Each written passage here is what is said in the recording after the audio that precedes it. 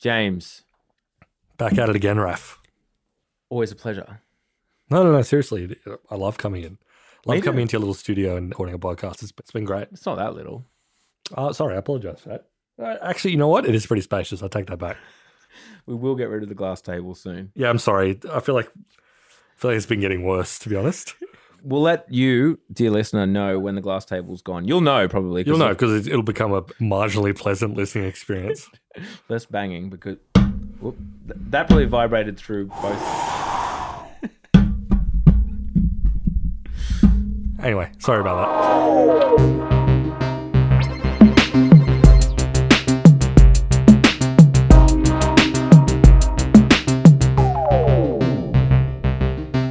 Uber hacked. Uber hacked. All my data gone. Yeah, no, exactly. I entrusted them with every bit of possible data about my movements over the past decade on the proviso that they would be careful with it. Yeah. Now look what's happened. Some 18-year-old. An 18-year-old just raided them and dumped it all online, including like executive compensation. There was like a huge amount of like internal stuff that was unleashed onto the web. And apparently he did it via, I believe it's a he. Yep. Seems like a he, but I shouldn't assume. No. Social engineering again. Convince someone, hey, give us your password. Yeah, and cracked and dropped a bunch of stuff. And I actually saw it on, I saw it on Twitter this morning. The Uber has unleashed a whole bunch of junior and senior security roles. So like they're advertising a whole bunch of security jobs. Yeah. Which is one of those things where it's like, maybe you should have been on this before. Well, that's the whole thing with InfoSec, right? If you're a boffin, if you're a finance boffin and you're expanding fast and you're looking to grow revenue, what's one place where you won't grow any revenue at all? It's hiring information security personnel to basically make your systems worse, make everyone really who works there really annoyed at the extra things and they've got to go through, spend heaps of money on really expensive software till it hits. What's the cost of not doing it though? Totally. And also I would add on to that like every cybersecurity person I've met in my life has not been, a super thrilling person.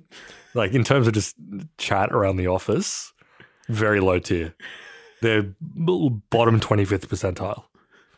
Anyway, I don't know if that figured into their hiring decisions. That's just something that I would raise. Thank you for raising it. But yeah, so Uber, what a company. Let's start from, not the beginning. No, let's start from the fucking beginning. Screw it. Just do it. They disrupted taxis. They did. And within business circles, the Uber of became a meme, basically. Yeah. Other businesses would say, we're the Uber of food delivery. We're the Uber of plumbers. Yeah. There was a real big point where kind of like all the energy in startups was trying to build marketplaces, essentially. Yeah. Be like, the middleman. Help users find plumbers. Like we can connect someone who's providing service A to user B, and we can be the guy in the middle with a lovely app, beautiful app, wonderful to use, wow moments aplenty, who is clipping the ticket and earning money on it. And you know what? A lot of the things that have been described as the Uber of X either failed or have changed their business model enough that they can't really be described as the Uber of X anymore. Yeah, well, I mean, Uber itself has effectively changed its business model in that the promise was always, yeah, we're going to lose money, we're going to undercut taxis, but one day we'll replace our very low-paid drivers with autonomous cars. That was always kind of like the city over the hill. That was always like their glorious plan, and they owned an autonomous vehicles division, and they always had lots of like little weird things on the boiler.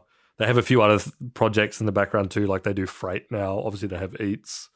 They do a bunch of little things. Yeah, but they always had this weird promise where it was like, okay, yeah, our relationship with our drivers is our biggest PR liability, one, because they don't get paid very well, they don't get treated very well. They're really at the lowest rungs of like the modern economy. Yeah, I've said it before on other podcasts. It's literally like the invisible class of people now that we have delivering our food, driving us place to place, kind of a class of people who we just kind of ignore the fact that for the most part they're probably on some kind of working visa from another country. Yeah. Like they're sending a lot of money home. We don't know what their living conditions are. We have no idea what they're paid. We know it's not much. It's rarely white people, basically. Yeah. On that point, one of the most interesting things that I've observed recently is when all the instant grocery businesses came to Australia, Yeah. Milk Run, Volley, Send. I can't remember which ones are gone now. Send, I think, is on the way out. No, Send is gone. Volt is potentially on the way out. Yeah, Volley is becoming much smaller, if not leaving.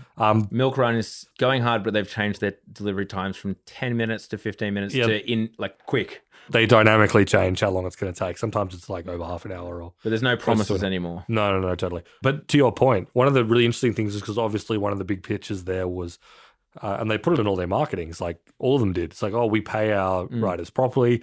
They're fully employed, whatever. And as a result, like the demographic of riders is radically different. Like the Uber drivers and Uber Eats drivers are, as you say, most likely international students here on working visas. The Milk Run riders are just a completely different demographic of people. They're like local students, basically. Yeah. So you can really see like the delineation of the different kind of like classes of people that like actually populate these services and help you get from point A to point B and get your goods from point A to point B. It's really stark. Yeah. But so that was the Uber model. And as you say, those pesky low-paid drivers who we didn't want to classify as workers, we'll get rid of them. Autonomous cars, well, that's not happening. There was obviously intervening the Travis Kalanick situation. Yeah. Former CEO, disgraced CEO due to company culture, et cetera, et cetera. He left. He's doing his own thing. Cloud kitchens is his big thing. Yeah, he's doing like the ghost kitchens. Which is kind of interesting in that it's his big bet at the moment, quietly, Travis Kalanick, who, he was disgraced, to be fair. He went out poorly from Uber, was kind of forced out by the board. Yep. His big bet is that, and this kind of makes sense, right? That, okay, we don't know who we're buying from when we order off Menulog or Uber Eats. We're just getting it from somewhere that's got the best graphic design. So he's buying up spaces, renting it out to, I guess, wannabe restaurateurs to purely serve the demand of these delivery food apps. Yep. And these little ghost kitchens or whatever can make Italian, Mexican, whatever kind of food you want. That's his new thing. But that's neither here nor there. Post Travis, Dara Khosrowshahi was brought in, who's a bit more of a straight CEO. Yeah, was the boss of Expedia. It's like that travel booking company. Yeah, so he's been brought in to kind of right the ship. He was like a much more sensible and nice person. I think like quite literally one of their metrics for like hiring someone was like, this guy has got to be pleasant and not so much of like a insane like frat boy asshole. He's just got to be like, and be a much nicer face for the company. And as attempt to make them remotely profitable, because that was one of the whole things. They were losing a lot of money. Exactly, yeah. So as a result, what does Uber look like now? So they reported their first quote-unquote cash positive quarter. Yeah, adjusted EBITDA, all that. Yeah, exactly. We don't want to get into like the dark magic of corporate accounting. There are lots of big question marks hanging over that. But, they had the world's top minds do like a Manhattan Project level of science on their balance sheet and come out and say they had a profitable quarter. Yeah. Because, Uber is the poster child, as I think we've mentioned a few times in this podcast, for companies that prioritize growth at all costs for much of its existence. Uber's been around for over 10 years at this point. Burning investor money, burning venture capital on the proviso that one day they could do the Amazon trick and click their fingers and flick it over and make it work. Yeah. And they say they've done that now. And what's the payoff for that? As anyone would know, we are not in the glory days of Uber these days. No $12 rides. No $12 rides. They're pretty pricey. Remember the days where you would get like surge pricing and it would tell you? Like a ride costs 3.5x now. Yeah. Not anymore. They just charge you an insane amount and you just cop it, I guess. Yeah, no, exactly. If you hate that amount, you just close the app and then open it 2 minutes later and hope that it's lower, but often it's more. Yeah, that was always a criticism. It's like, okay, so when are you going to be profitable? You now are a legitimately massive company. You're in so many countries around the world. How big do you have to get until you have to be profitable? And so, yeah, they're claiming profitability. As you say, what they effectively are now is often more expensive than a taxi. Because the whole Uber promise was, I get this convenience in my pocket. I get to open up an app and order an app rather than wait around and flag it down a taxi. Sure, that is convenient. That's definitely a win for the customer. And it's cheaper. But it turns out when you have like this fantastic user experience and all it has to do is connect drivers with users in a delightful way, it requires 29,000 employees who aren't drivers to run that beautiful app around the world. And so therefore, of course, somehow those people have to get paid if you're trying to make a profit. And so it's going to cost more as a user. So that's where we've ended up. We've kind of destroyed a lot of the taxi industry, who now have their own apps where you can order a taxi via an app. Sure. Like it's not that hard to do that. I'm sure part of do. it. Yeah. And instead we have Uber, which is now more expensive because they have to pay this absurd workforce of people. Yeah. And it's kind of, it's interesting to like evaluate where we are now. Because like, you know, I think no one would deny the fact that Uber is like, the current situation with Uber is way more convenient than what we used to have with cabs. And like on a consumer level, it's still a lot better. That was 10 years ago though, to be fair. Yeah, no, totally. But like, you know, a lot of the great promises of what it would do for like our urban life or whatever. Oh, this is going to take all these extra cars off the road. This is going to be the future of how our cities move. And it's like, well, you know, it's better in some respects, but is it that much better? Is it really like, apart from the convenience of able to getting a car whenever, which I'm not downplaying, pretty great. It's a good innovation. Yeah. I don't know, has it really shifted anything? Which kind of brings it back to, I know this is one of your hypotheses or suggestions or I guess comments, quips, that I think is very insightful, that a lot of these apps at the end of the day, the audience can only really be wealthy people because at the end of the day, you pay for that extra convenience. You know, we had this lovely period, this kind of 10-year period where all of our Ubers and our Uber Eats and those kind of things were subsidized by venture capitalists. But now when the rooster comes home to roost, as the roosters want to do, we have a luxury good. Yeah, we've got a good that's like fundamentally an expensive good that costs what it costs to produce. And so we have an expensive good. Uber's making the tiniest bit of money, but not really that much money. Shareholders, well, at the moment, they're actually losing money, and drivers certainly aren't getting paid. So where are we at? Totally. It's really interesting. When I was back at Business Insider, I joined like the Australian Uber Facebook group. It's like where all these Uber riders congregate and basically talk about work, essentially. And it was like it's definitely the best Facebook group I'm in. Because a lot of them are quite funny. And like they're very realistic about the kind of position they're in. But it's so interesting to watch all the new things that Uber introduces to kind of like incentivize them to work harder and do more. And because, you know, one of the great promises of Uber for the riders, for the drivers and the riders that sort of power it, is like the gig economy promise, which you don't hear about that much anymore. No. Which is like pick your own hours, drive as much as you want. I think, you know, when it comes down to it, a lot of these companies, whether it's Uber or someone else, to actually like have flexibility, you need to just basically work a full-time hours. I'm sure there are people who are out and about driving Uber of an evening. You know, every now and again you get an Uber driver who's always like, I hate my wife and I just want to be out on the road and doing something. Yeah. You know, or I'm retired and I just wanted something to do. But I needed something. Rare. It's rare. It's so rare to find that. It's literally mostly just like Bangladeshi exchange students who have a leased car that they're driving around. But it's so interesting to watch the evolution from, you can drive whenever you want. If you're finished with your shift, go home, play Xbox, love it, to actually you kind of got to work full-time hours, to now like the app does all these like insane incentive structures to try to get you to do more. The big one is like quests. I don't know if you've seen this.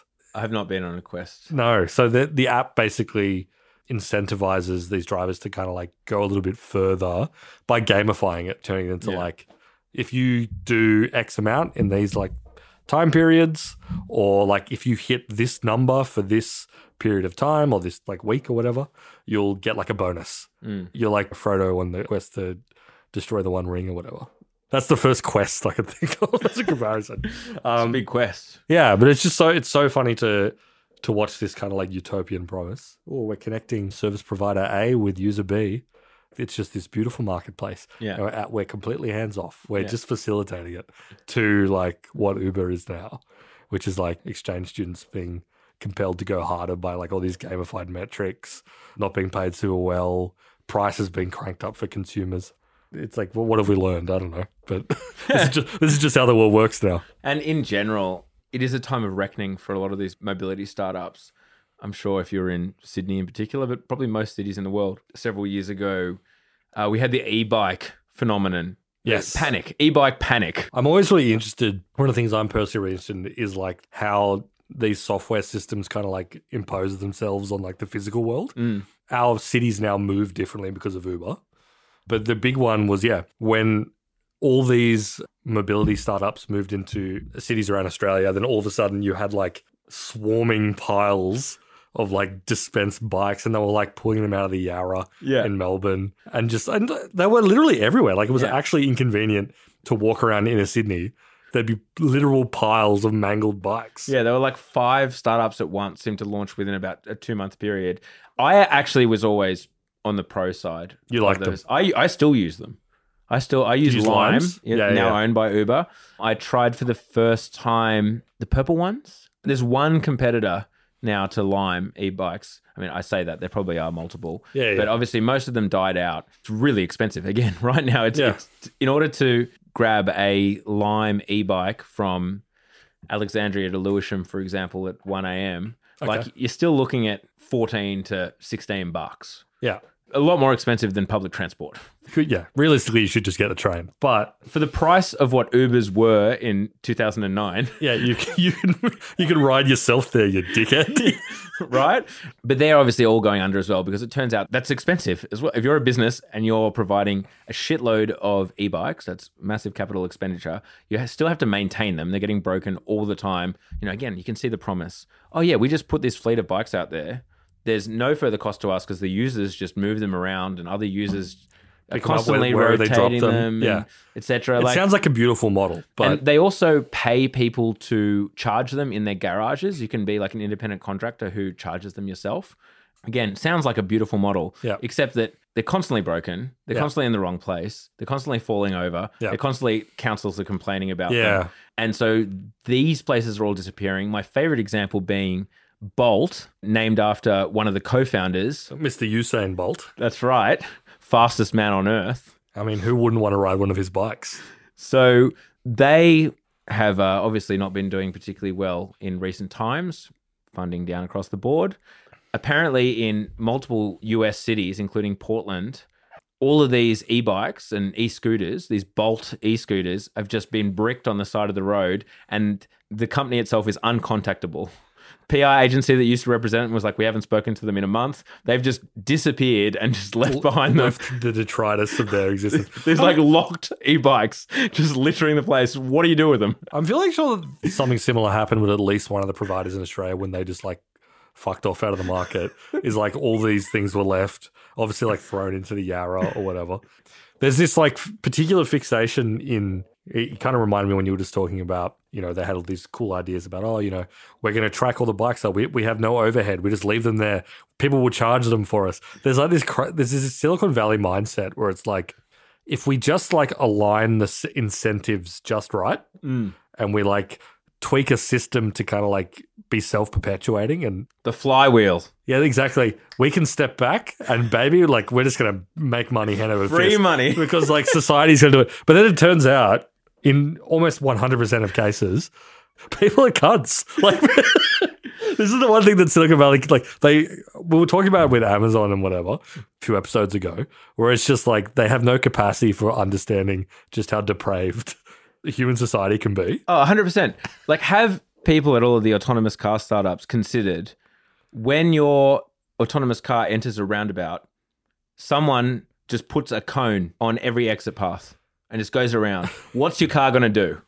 If there's a cone in the middle of the road at every exit path of the roundabout, is it going to go round and round in circles? Because if it is, every roundabout is going to be clogged up with an autonomous car going round and round in circles. Because I'll tell you right now, there's like a kid who's just come out of like year 10 formal, absolutely blotto, destroyed. It's a Thursday night because they've had it on a Thursday night so the kids don't go too wild.